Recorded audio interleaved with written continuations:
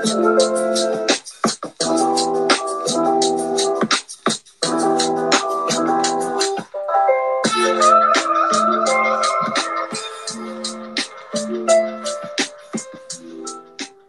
right. Hello and welcome to season 2 of Mouthwash, fresh chat that leaves you feeling confident, Monday to Friday, with me, your host, Paul Armstrong, creator of TBD Conference. Interviewing powerful people is easy, but that's not the Mouthwash way. Instead, we're exploring the less obvious elements of power this season. What's really driving the world? What's working behind the scenes to help keep the wheels on? Who's messing things up? What's hard and soft power during a pandemic? Who's got power? Who wants it? How do you get it? We're exploring it all. Joining me every episode is a smart cookie of my choosing, and tonight's cookie is none other than Sifu Julian Hitch, master of Wing Chun and author of Winning Not Fighting, Why You Need to Rethink Success and How You Achieve It with the Ancient Art of Wing Chun. Welcome to the show, Julian. How are you doing? I'm very good, Paul. Thank you very much for having me here. Excellent, excellent. Before I chat more with Julian, let's talk about where we are and how you can get involved. Twitter Spaces is still a beta product from Twitter, so let's explore it a bit. On the mobile app, the top bit is called the Nest. That's where I or any speaker can post tweets like the ones you can see. Mouthwash uses this to discuss them in a section called Desert Island Tweets, which comes up at the end of the show. You can click through to follow accounts, links, etc. It's pretty handy and a unique feature to Twitter Spaces. You can see all of your faces and the speakers are at the top. Spaces allow up to 11 speakers at a time, including the host, so you can still have a really good chat with multiple voices, but it's not a free-for-all and a nightmare to manage. Request the mic in any space you want by clicking the mic in the bottom left, although at Mouthwash we're more of a show format, so we take questions via the hashtag Mouthwash Show. You can click it in the title, the blue one, save your fingers some tapping. That's a new recent feature. Twitter's already thinking about monetization and has included a slew of new features, so if you're interested, check those out. You know they're serious about spaces. If you look at the bottom right of your phone screen, you'll actually see some icons, some dots, some people heart, etc. The dots are where all the settings are, so you can turn on captions and other accessibility features should you need those, and please do if you want. Right, okay, time for a bit of audience participation. Let's share out the space. Please join me and click the icon on the right, the staple with the arrow pointing up. If you click it and then you click share via tweet, you'll actually create the tweet, and if you just say live now or something like that, you'll be able to tweet that out to the masses, and they will enter the space. And that's a good thing because actually for every person that we bring on into the space today, Ecology are going to plant a tree in the TBD forest. Very, very easy to sort of understand what Ecology do. They make offsetting carbon footprints super easy, and you can find out more about them over at ecology.com. That's ECOLOGI.com.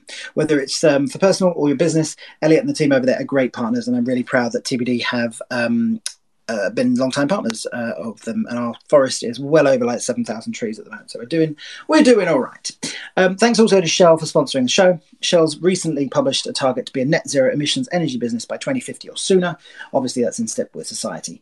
Find out how Shell is powering progress over at shell.com/powering progress. Okay, time to shower Julian in a disgusting amount of emojis. If you click the heart button with a plus down the bottom, you'll begin showering him while I tell you more about Julian. And please don't stop until the end. All right, have everyone found that? I'll just show that I've got the two fingers up, if that makes sense. Okay, so ready, steady, go. Sifu Julian Hitch is world-renowned master of Wing Chun Kung Fu, a Chinese martial art that originated from the Shaolin Temple that focuses on softness. The first ever Western Todai, son of the legendary Grandmaster Maidai Norbert, Julian is a huge believer in its power to re-establish the flow and balance of daily life. His first book, Winning Not Fighting, Why You Need to Rethink Success and How You Achieve It with the Ancient Art of Wing Chun, is co-authored with Leon's CIO. John Vincent. Julian worked extensively with Leon, a healthy fast food chain, and helped them not just save millions of pounds, but also reduce mental fatigue in the workforce at the same time. Julian isn't just a martial arts master, though. He's also owner of his own Christmas tree forest company and runs his own Kwun based in South London. Travelling around the world to demonstrate his skills while consulting with massive businesses, Julian is an expert on how Wing Chun can be effectively applied to modern life and business. Thanks for joining us, Julian. What was the first thing you thought of when you woke up this morning? What's the first thing I thought of? I had an interesting morning. I woke up thinking I've got to get my daughter ready to go out and have fun. Ah, that's excellent. How have the last 18 months been for you? It's been a weird time. I don't know if you've heard that there's a pandemic on. I say I'd had a dualistic experience of it because sort of 50% of me thinks I think there's much better ways of managing it and we should be doing more Yep. proactive things. So for me, there's been sort of frustration, I would say, in that part.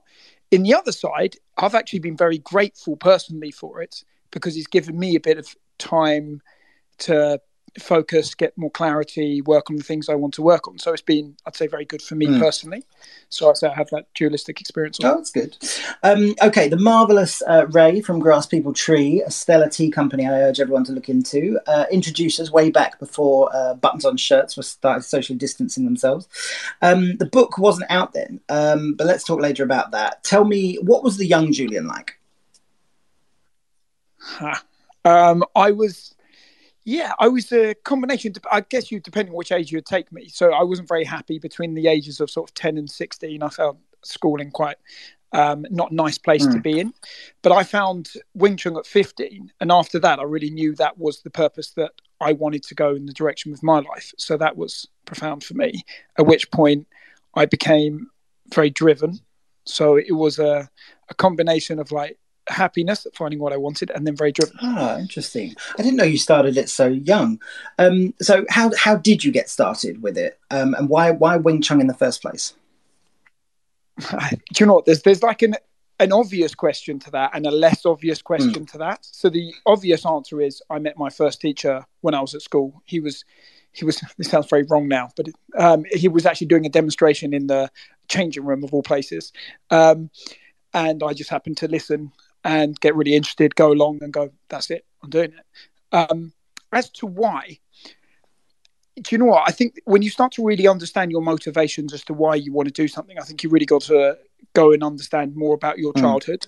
So for mine was kind of a mixture of really idyllic because I had this Christmas tree farm, as you mentioned, that I took over, very outside, but at the same time, not much love in my family. Because my dad was old school. He was born in 1927. So you kind of had this sort of combination of you don't realize you're wanting love from someone. So that kind of gets you into trying to prove something and do something. So I guess that was part of an underlying motivation for doing Wing Chun very unconsciously, I'd say. I understand it now. Before I talk about the book, you did mention the Christmas tree business there. It's your own, your organic, your fair trade and that sort of thing. Why did you decide to go down that route? I mean, my dad started growing Christmas trees in Bromley in the 1960s. And when he retired at 89, we had a choice. My sister was never going to take it over. And I just love what nature brings to it. And I think for me, it's quite similar to Wing Chun. So I think they're very linked. It's just being outside, being natural. And for me, that's, I thought, well, I've got this opportunity to either let it go or I say, actually, can I do something with it? I definitely say it added complication to my life because obviously when you take over a business, particularly a family business, it's a bit harder. But also, do you know what the thing I really loved about it was the happiness that you see of everyone at Christmas? For me, it was the trees and the growing were nice, but you just see sort of the best side of humanity. So it was always something that brought quite a lot of joy to my life, and I just wanted to continue. Yeah, I agree with that around Christmas. I must admit, as a young person, never that bothered about Christmas, really. It was just sort of like a very cool day where things were given or, that sort of stuff. But as an adult, I definitely feel like I'm getting more from it or I put more into it and that sort of thing. And I don't know, it sort of flips on its head a little bit, but yeah. Right, let's talk about the book because I want to dive in and make most of the hour that we have. What made you write it? Sure.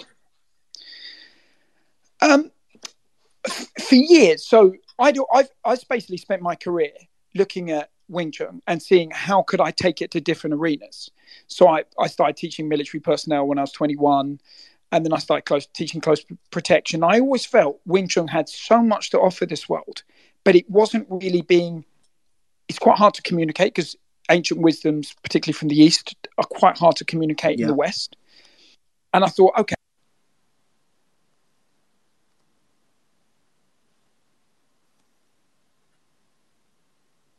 getting interested in, actually, I feel like the final frontier with it was business.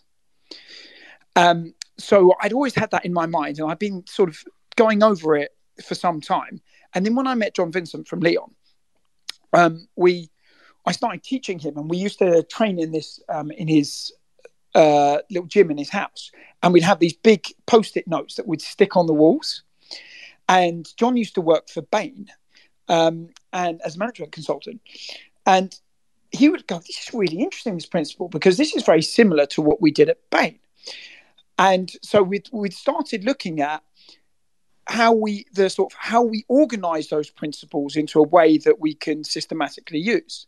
So between John and I, we had all the wisdoms, and then we just spent 4.5 years putting the book in order to kind of do it, not just as the wisdoms of Wing Chun, but something that how we can make it tangible. So there's obviously, like any book, there's what you don't put in as to what you put in and how you order it. So that was. And we say that's why we got out. We felt there was a lot we could share that we'd learn. Okay. I put a link in the Nest at the top, but I urge people to grab a copy of the hardback book because you will read it multiple times. I know I have. Not only it's helped me curb some very unhelpful language, but it's also helped me challenge some basic business assumptions that I'm still flabbergasted, actually, that I picked up through nothing more than osmosis or copycat behaviours of when I was young. Language is an important part of the book, though, right? That's correct. Yeah. Talk to us a little bit about what the sort of main messages of the book are when it comes to language in the boardroom. So the biggest thing is we've really picked up this language of war. So it's basically become synonymous. I honestly don't think there's a day that I go by that I don't hear someone referencing life or business like war. And so the question that Wing Chun poses is that helpful, and is it true? And what you find when you actually explore that, it's neither, because it's a metaphor, and that metaphor has real repercussions, because when you start to understand well-being, you start to understand that how you think has a profound impact on your body. Like our thoughts release chemicals. And when you think of business like war, what you're doing is you're putting yourself on a footing where you're always effectively in a fight-flight. So you're switching your nervous system from a parasympathetic, rest and digest, to a sympathetic fight-flight.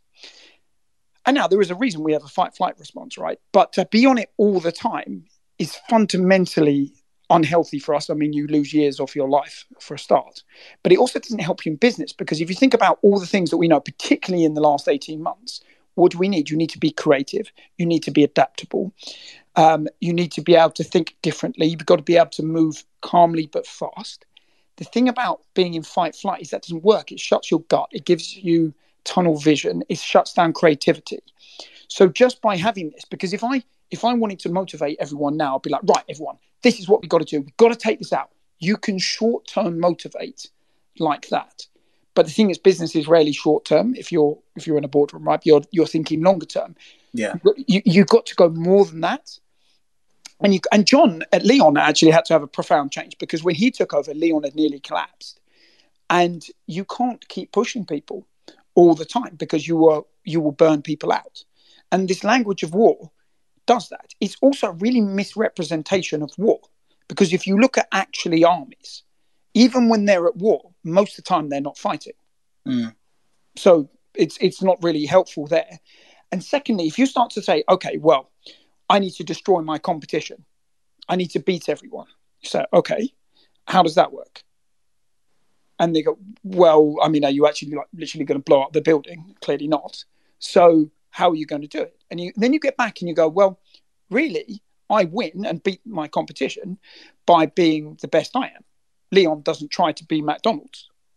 Actually, Leon tries to be Leon. And so when you're focusing on being the best you are, and you're doing internal focus, not external focus, you change from an external enemy to an internal way of winning. And it has profound repercussions, because there is no real use. I mean, you can see what's going on in the market, but there's no real use in trying to beat anyone else. You win by being the best you possibly can be. The Art of War has obviously sold millions of copies and is regularly quoted as a must-read business book at schools and that sort of stuff. Why should people not think of business as war? When did we lose the parity of trade? I mean, the first thing is that was obviously written for war, right? So it's not a direct correlation. So when you're trying to, it's a bit like saying you can use anything as an analogy. You can use sports for business. You can use anything as an analogy. Yeah. But it's just not accurate. That's the biggest challenge. There's some things that are helpful, like it would say if you know yourself and know other people, great. I mean, Wing Chun talks the same thing as the first principle. You've got to know yourself. So there's things that are helpful, but ultimately that more Machiavellian way of thinking about things, it doesn't bring the most important thing you need, which is trust. Yeah, definitely. And so, so if you're looking to build something and you're a business that you want to last in the long term, you ultimately need your team and the people you work with you to trust you. And you don't want to be looking at them as an enemy. And it's quite interesting because I've done lots with, with like top law firms, and I'll go in there and you'll see how ruthless the internal culture is and how it is absolutely destroying their business. The churn and burn, when you work out the maths on it, is crazy. You've got people working 120-hour weeks just because every time they have an intern come in, that then costs them 250 grand to go through their training contracts, and then they will never promote them, then they lose them. I mean, they're working all hours just to pay for something because they've got that culture that isn't working. So that way of building up trust is a fundamentally different way of seeing things. It's crazy, isn't it? When you look at the math around replacing people, I am often aghast with what people are actually put through based on like, well, of course that would make them leave, and that's the thing. The math alone of replacing people, even at a junior job, is still not just their salary. It is like way more than that. And yet people are still, being harassed, being asked to work long hours, all of that sort of stuff. And often for very little what do you call it, payback other than sort of a pat on the back and that sort of thing. I think the future of work is something that I'm definitely more interested in since the pandemic. I'm on the board for the Global Tech Advocates, and we're focusing on that, for example. But I think what's really interesting is when you think of soft power and the amount that sort of people can get from it.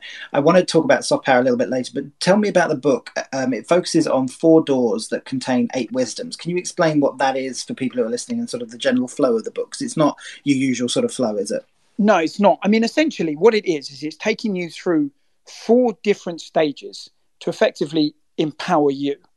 So it's saying, okay, how do we take you from where you are now to having a life that ultimately, I think what most people want is more harmonious and more effective, right? And what Wing Chun says, so there's a few different stages. The first stage we call the Sionim Tao, which means way of the little idea. And it's essentially about teaching you 2 main principles, which are, the first thing is knowing yourself. And it sounds kind of obvious, but if I was to ask you, Paul, I mean, when you were at school, how many times did someone ask you, Paul, who are you? Tell me who you are. And how do you feel about what's going on? I mean, how often did that happen in your sort of schooling? Not very often. I was more asked, who do I think I am? Right, exactly. And if you think about that, so what we've got is a fundamental challenge for society, because we're used to being told what we should be and what success should be, but but as we all know, that's individual. But you're not very often given the tools to find out, what is it that what do I truly feel comfortable with? Where's my natural power? Where's my natural instinct? So what Wing Chun said is, look, to have a life that is effective and harmonious and empowered, you've got to start with looking at you. And it's the part that's painful, because most of us go, no, we want to externalize. We want to look at something else. But Wing Chun said, no, if you can get over that internal one, the influence and power you have is unbelievable. So it starts by taking you step by step how you do that. And then the next principle was about staying relaxed, possibly the hardest thing to do, particularly in corporate jobs. But fundamentally, again, how important is that? And for health, what we do know is, when you again look at the statistics of people that become managing partners of law firms or things like that, I mean, quite often they're dead within 2 years of retiring. So then you have to question, is it working? Like, is the way that I've forced myself through, has it been successful in the end? And so Wing Chun says, okay, let's find a more sustainable way of getting the outcome that you want. And the next thing is, when you understand yourself really well, and we jump in at various points, right? Because some of us have more self-knowledge, some of us have less. Mm-hmm. It then says, okay, the second door, because we talk about them in doors, because they're like doors to your development, and it's like opening up almost a new world. So Wing Chun takes you through these stages. And the next one is called Chum Kyu, which is seeking the bridge. And it's then about how, from this space of being really clear inside, you then connect effectively with others. And this is more where you start to go into that soft power concept. So it's how you engage with the world, how do you interact with others, how do you get the best out of others. The third door is called Buji, which means flying fingers. And it's about freeing yourself. So it's about letting go of those limitations. And I say physically when I teach people, what's quite interesting, if a person, there's no limit to the skill that you can develop someone if that person had no mental limits, like nothing, no inhibitions, nothing holding them back. So what you realize is most of the problem is never physical. It's these limitations that we've picked up either from childhood or experiences or self-talk, and they're holding us back. So at Buji level, you're able to let that go, and you're really, truly sort of in your power. You're that charismatic person in a way that's your own unique charisma. And it's where you can sort of achieve the pinnacle of the success and whatever that means to you. The fourth door is not that. The fourth door goes beyond that. It's when you no longer need the success. It's when you just get to a point of harmony. Most people don't really want to get to the fourth door because they're enjoying the journey in the third. But that's where it's taking you through. What's interesting about all these forms in Wing Chun is they're done in a very different way. Because rather than just being theory, which is great, and knowledge, and beliefs, which all really, really have their power. But what Wing Chun says is when you're stressed, you just don't remember them, and they don't come. So what Wing Chun wants to do is physically, by training you we say your hands train your brain. You start to respond very differently. So as you go through these different forms, your perspective on reality changes and your perspective of interactions change. So you just see the world differently. And when you see the world differently, you get different results. So that's why these doors became very potent, as it became a physical way of you going, okay, I know much more. And it gives you the tools to deal with challenges as they come up. So it's essentially, Wing Chun is very practical for me. It wants to give you what you want and then try to get you to that state of harmony. John writes in the book about whatever happens is your advantage. I know that wasn't your chapter, but I did really want to speak about it. What advice do you have for people who struggle to see or do this? Yeah, it's a really good. It's actually a Wing Chun principle. Whatever happens is to your advantage. Right. You have a choice in life, right? And that choice is your perception, your perspective, and how you want to perceive something. And it's why I told you that I had the dualistic way of looking at the whole situation. Yeah. Because you ultimately have the choice, which is you have an idea in your head, and you have to understand reality. Reality is not our thoughts. We get so attached to thinking that our thoughts are reality that when they don't happen, we have a massive problem with it. But your thoughts can never be reality. They can be an idea. Your thoughts change all the time. And how does that help? Well, if I take my example, for me, I certainly had a lot of different plans that I had. Our book had obviously just come out at the beginning of it, so we had loads of tours and everything signed up. None of that happened. And when you write a book, as you know, Paul, you kind of get 6 months of intense publicity. Things not happening how you planned them. It doesn't help you. You have to say, okay, we're here now. We have to accept what's in front of us. And do you know why I said this in terms of physical? Because in Wing Chun, the fact of the matter is, if you worry about a punch, you get punched. If you don't worry about it, you still might get punched, but you've got a much better chance of winning. Definitely.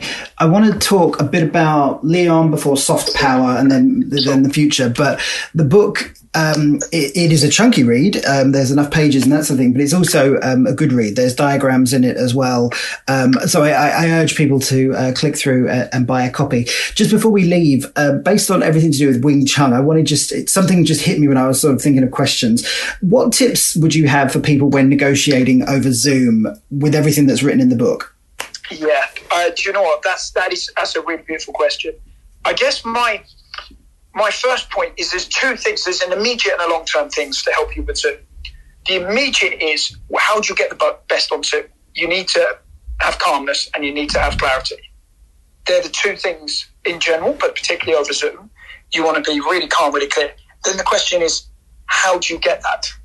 Well, you need to be brought into the present moment, right? Because when you're distracted thinking about something else, you're never going to negotiate or do well on Zoom. So for me, there's two main ways you do that. Breath.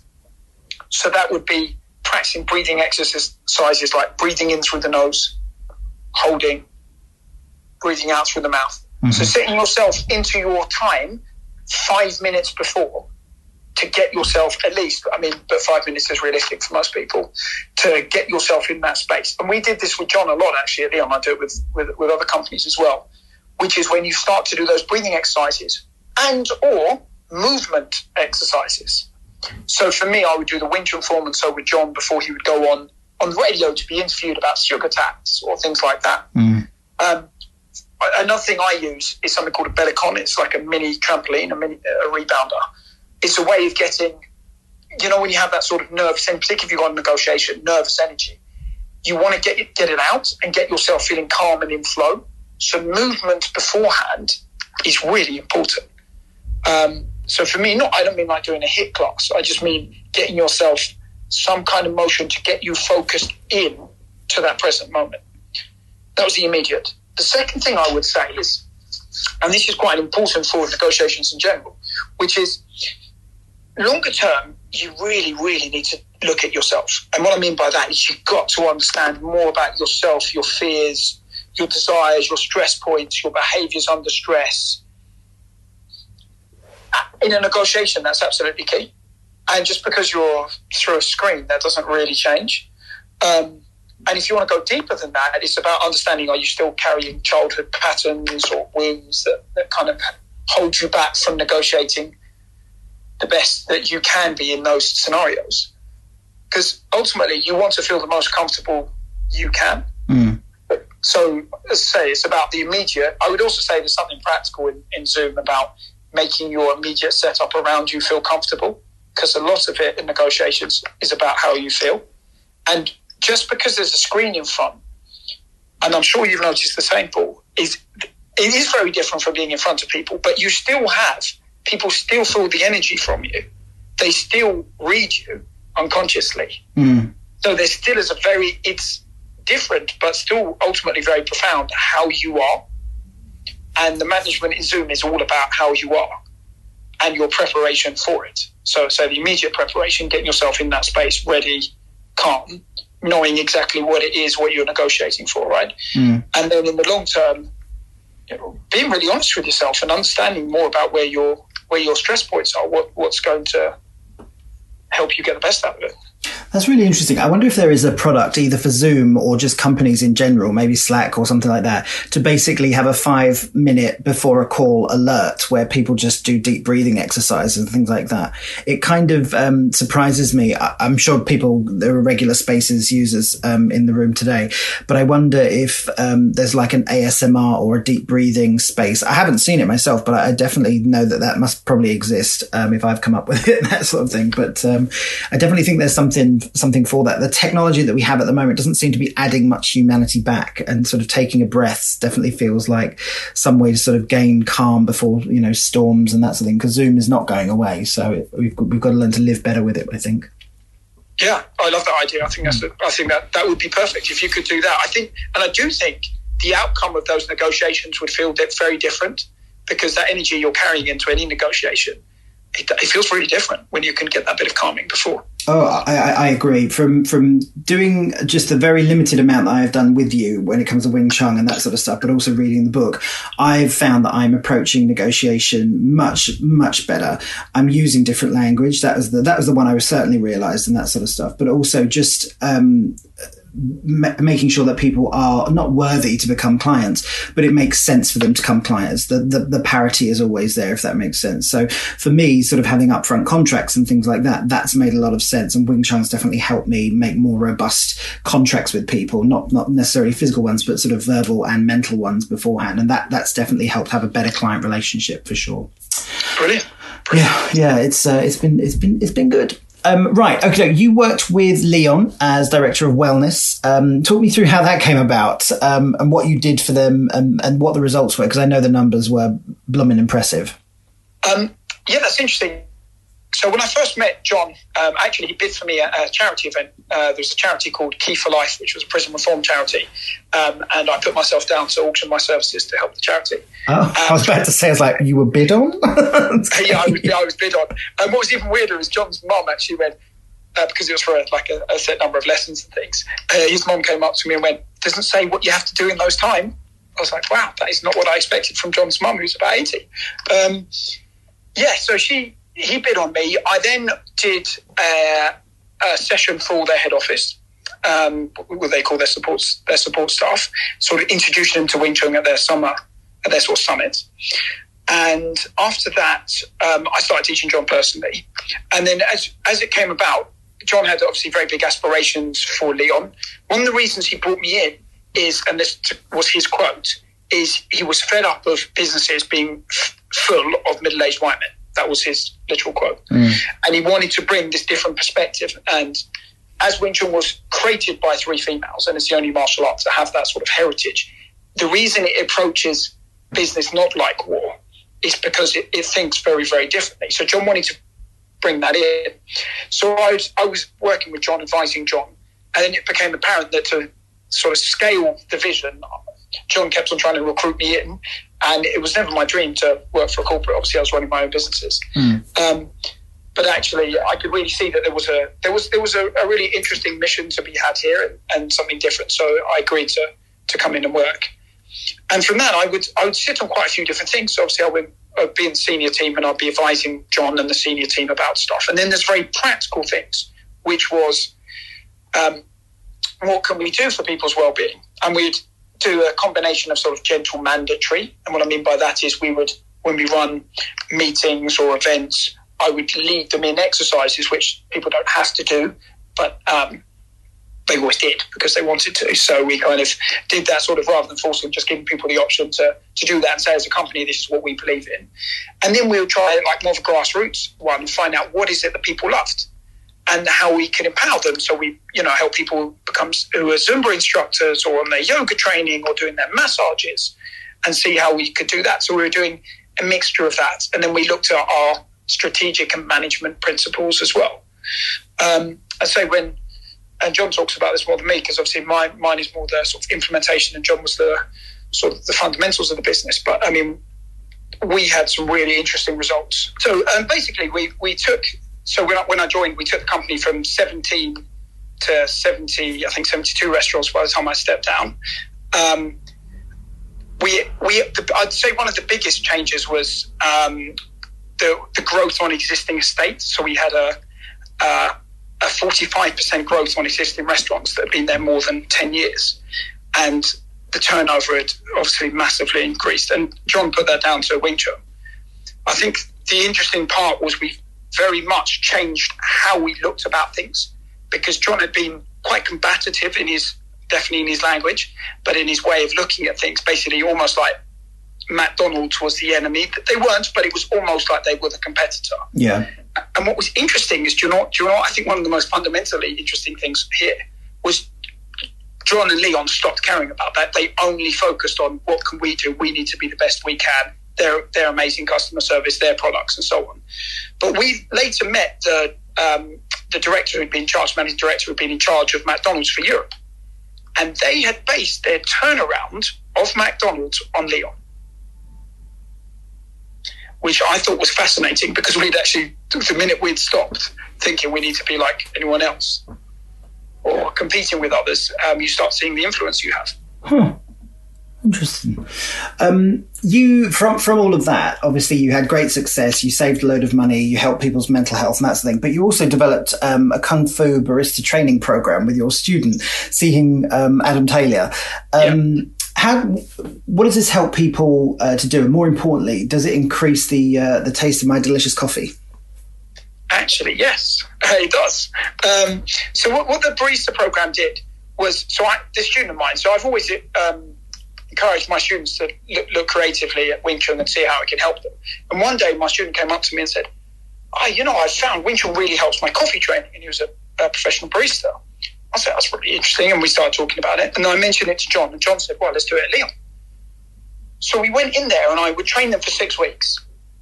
And I would do an hour on Wing Chun, and then they would do an hour applying the Wing Chun principles to the coffee machine. So we developed a very specific way of doing it. It's like using natural movements, economy of motion, softness, being relaxed.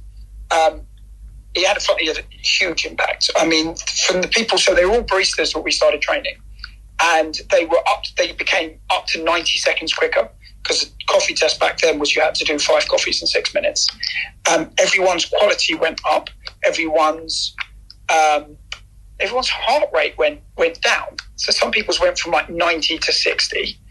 And quantitative and qualitative. So we asked the managers what they felt before, and the managers didn't really know what was going on, so they were happy to let them go, but didn't really know why. And by the end, they were like, what have you done to this person? It's like a completely different person.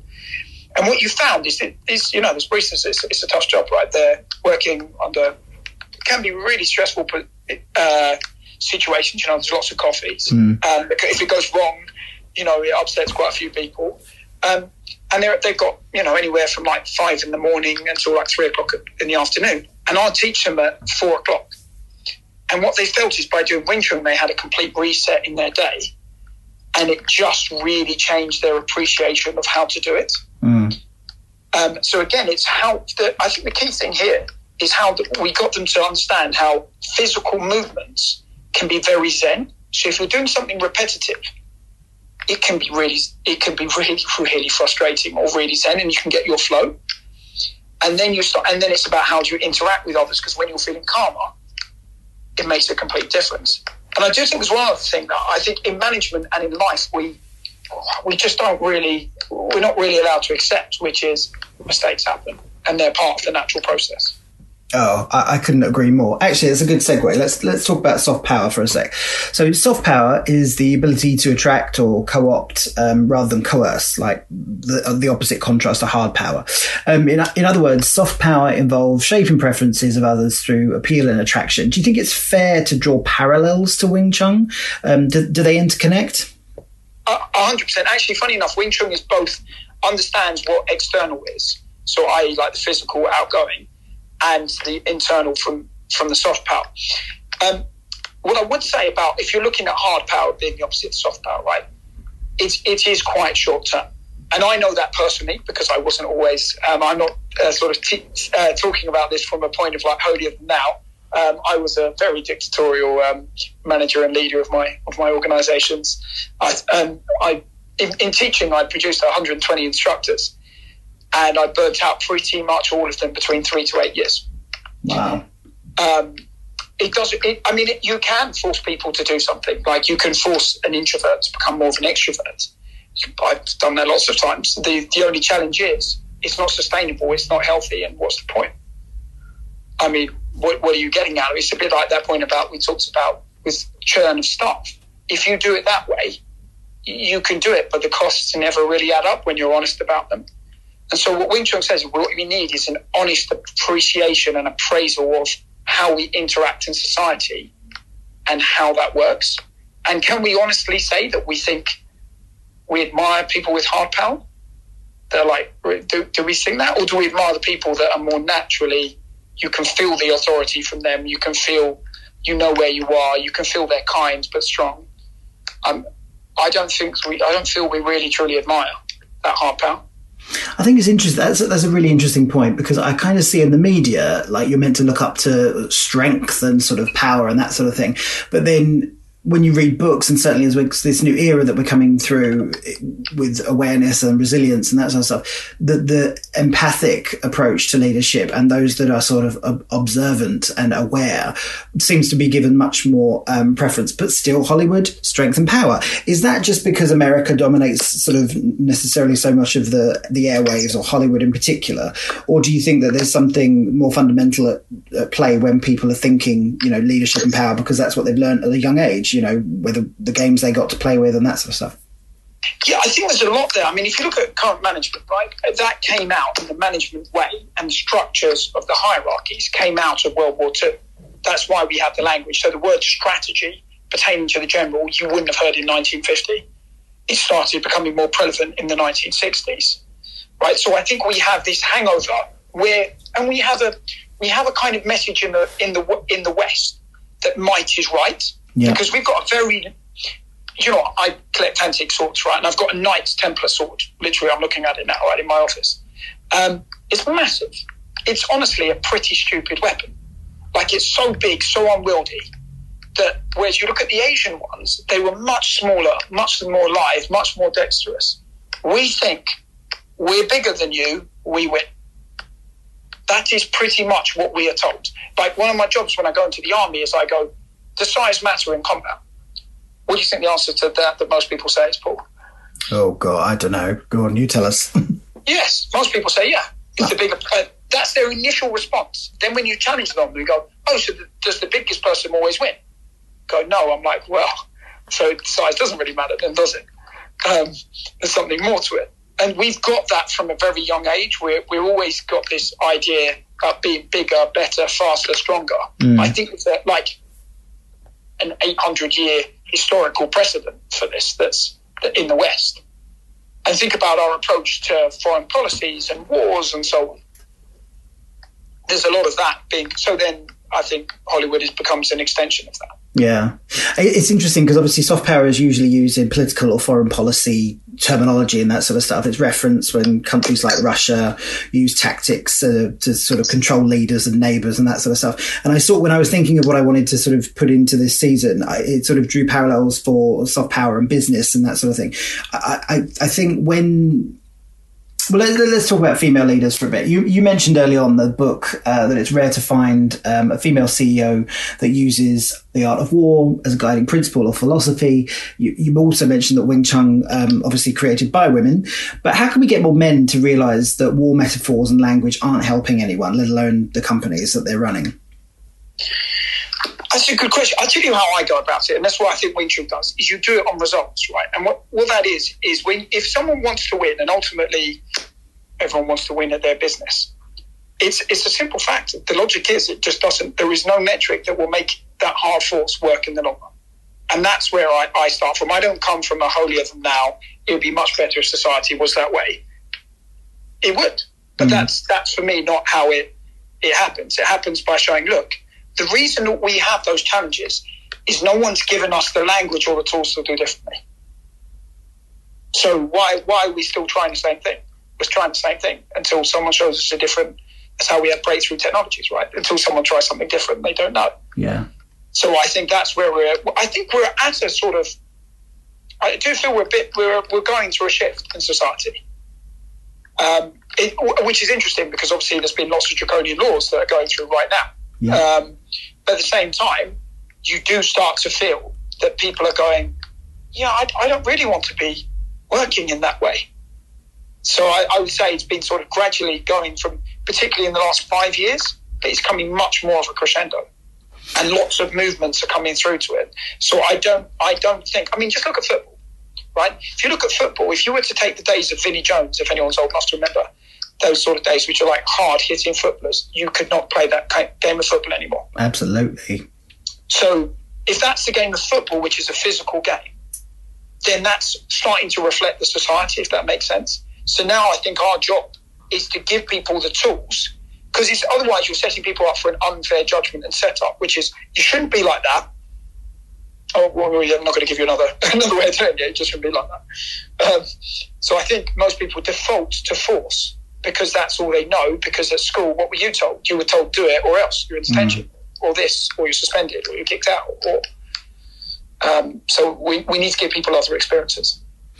I agree. That's interesting. So you mentioned Lincoln in the book. I remember when I read it the first time, I was very much like, oh my God, I didn't know any of that. He's a very unlucky man before obviously he became president. Persistence is the message. When you have a beleaguered workforce, how can, or perhaps should, might be a better word, leaders promote resilience and persistence to win? Because right now, I think a lot of people feel like they're treading water or even losing. That's such a good question. Obviously, it's dependent on each company as to where they are. I think you need to take a moment to reflect as a leader. I do think it's the one time, I'm sure you know this, Paul, but it's the one time that when you need to make those times, people don't. So I think you need to go, okay, what is it we can do within our power now to start changing it? Because most people don't even ask the question. And I think the answer to these things starts by addressing it, by asking those questions. There is quite a lot of modalities that can help. As you said, just even that creative thinking about thinking, can we do 5 minutes before Zoom?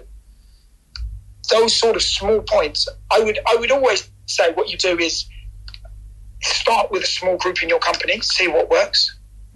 Start simply, have a concept, see how that works, trial it, and then move on to the next. I mean, that's the simple way. I mean, it's the tech way, right? You do the split testing, you work it out. I mean, that's how I would start doing it. Understand fundamentally what is the issue, how much of it's in my control.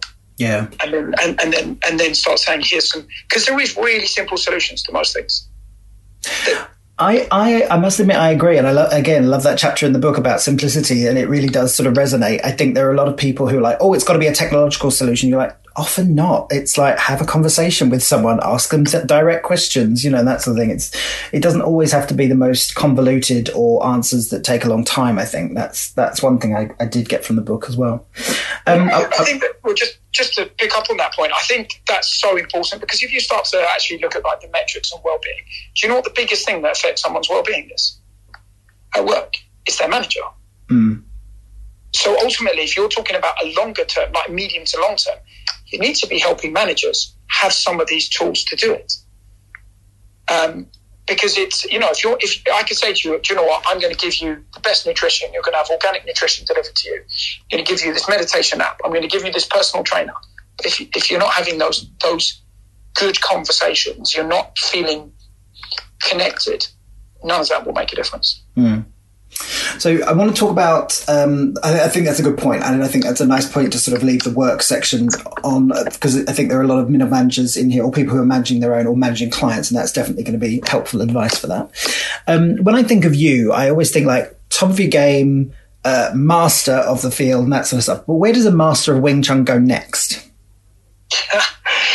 That's interesting. I'll give you an example of what you do next. Is I was asked to do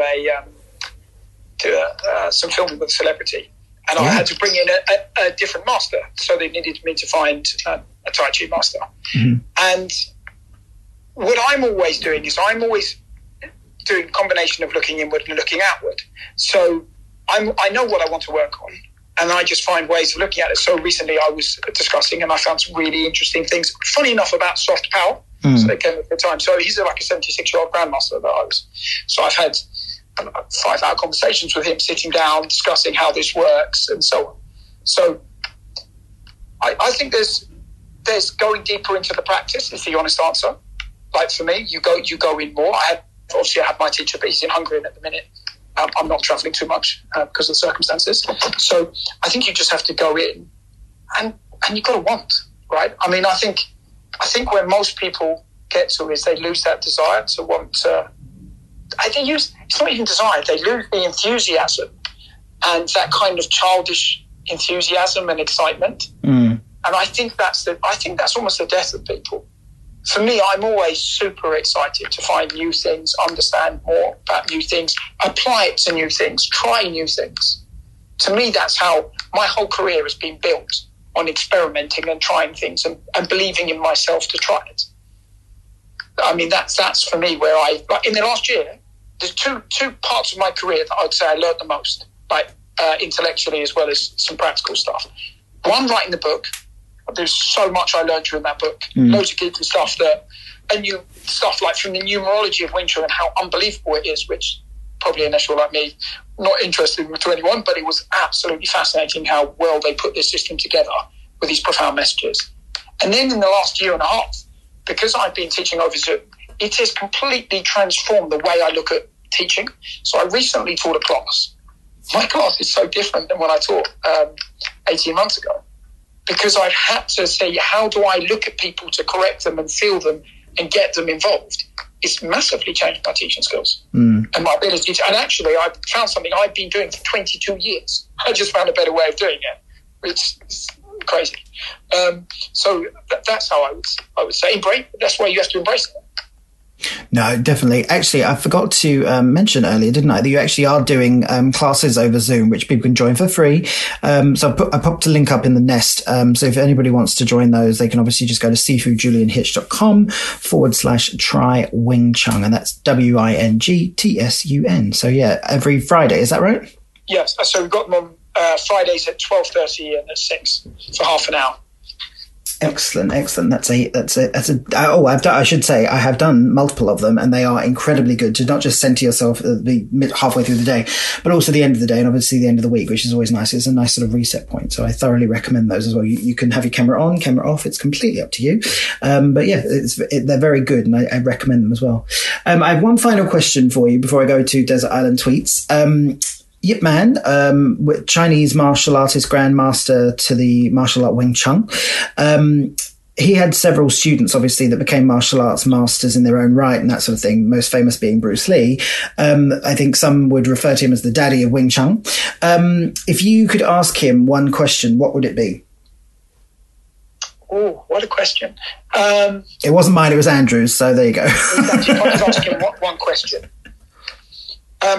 Actually, my interest would be about asking him about some of the philosophy that he knows but doesn't teach. Because a lot of his period of teaching, I think, for me, he was an introverted master. So he's kind of known as the reluctant master. So he kind of he wanted to study, but didn't really want to teach in many ways. So I want to know more about that philosophy, about where he saw it came from. How does he see Wing Chun influences people outside the physical? His physical was profound, but I think there's parts that he knew but rarely taught. That's where I'd want to have conversations, a bit like we're having today. I'd want to go deeper into that. Yeah, no, definitely. Well, if the space stays up, then we're all right. You could probably do it. Right. Okay, folks, it's time for Julian's Desert Island Tweets, the part of Mouthwash where guests pick a tweet or two that's changed their mind or way of thinking in some way. So if you please turn your attention to the nest, you should see one up there from Twitter Safety, which was all about Donald Trump's account being suspended. Julian, tell us about this tweet and why you picked it. Yeah, I think on the topic of power, it was quite poignant. And funny enough, it was poignant to me when that happened, because it felt like a watershed moment.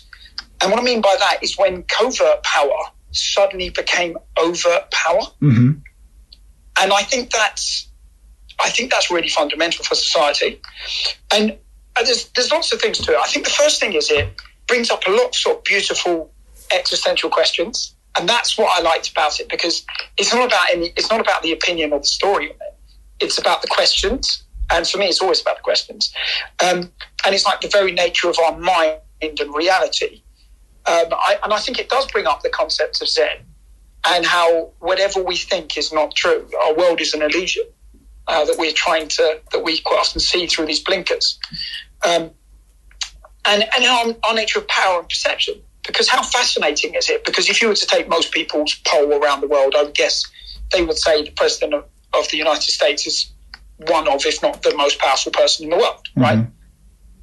And to be able to censor his voice is massive, right? Because it's a person that has access to people, to advice, right? He has, I think, 70 medical advisors to the president, unlike what we have in the UK for the Prime Minister.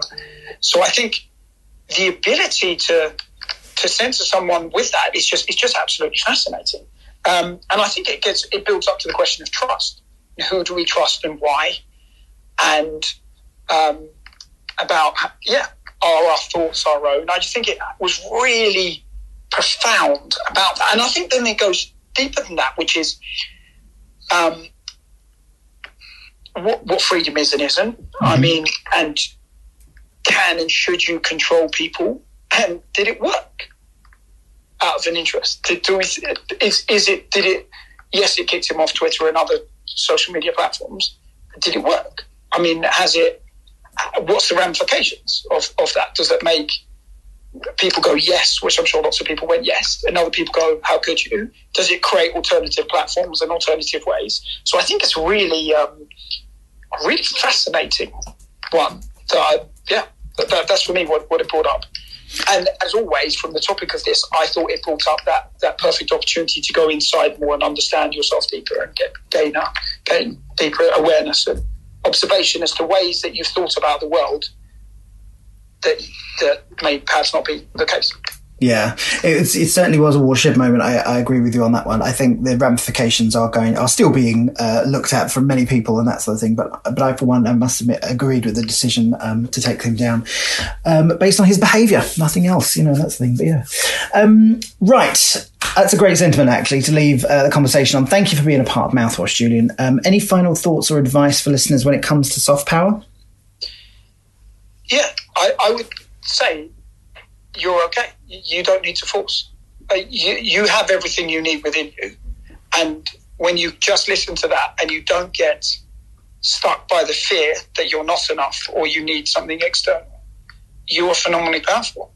I just think we underestimate how unbelievably amazing and powerful we are because we're told we're not often. And if you just go inside, you'll see, it's funny words, but you'll kind of see the magic that you have. You don't need anything outside to be powerful, to be charismatic, to be powerful, and ultimately to have influence, which I think in many ways power is influence, more so than ownership. You've got all of that. You just need to find the way that it works for you, which will be different than it works for me or for you, Paul. And if all of us do that, we'll start creating a happier, harmonious world, because it's only when we feel we need to look outside ourselves that you start seeing divisions happen and you start seeing the nastiness happening. Yeah. A very poignant something to end the show on tonight, considering recent events as well and that sort of thing. But yeah. Right. Okay. That was episode 8 of season 2. Thank you for listening. How do we do? Let me know in the world by using the hashtag Mouthwash Show. I am incredibly thrilled to have the amazing cohort of brains joining me for season 2. I've curated a bevy of brains from Babylon Health to Beauty Stack CEO Sharmadean Reed. Up next is Christina Garrett. She works for HubSpot and she's in charge of their community outreach. And later on, we also have uncertainty expert / pirate Sam Conniff. So make sure you check out mouthwashshow.com for more details. There's also downloadable calendars there, links to previous episodes, and there's also podcast episodes available now on Spotify, Apple Music, and all quality podcast platforms. Once again, thank you to the amazing Sifu Julian Hitch. If you haven't already, buy the book, attend a croon session on Fridays. They are transformative and you learn by doing. It's absolutely amazing. Definitely go. And you can always find out more over at sifujulianhitch.com. Please show your appreciation one more time and a shower of emojis for Julian as the lo-fi music plays us out. Thank you for joining, and thanks to the geniuses over at Ecology for planting a tree for every listener we get on season 2.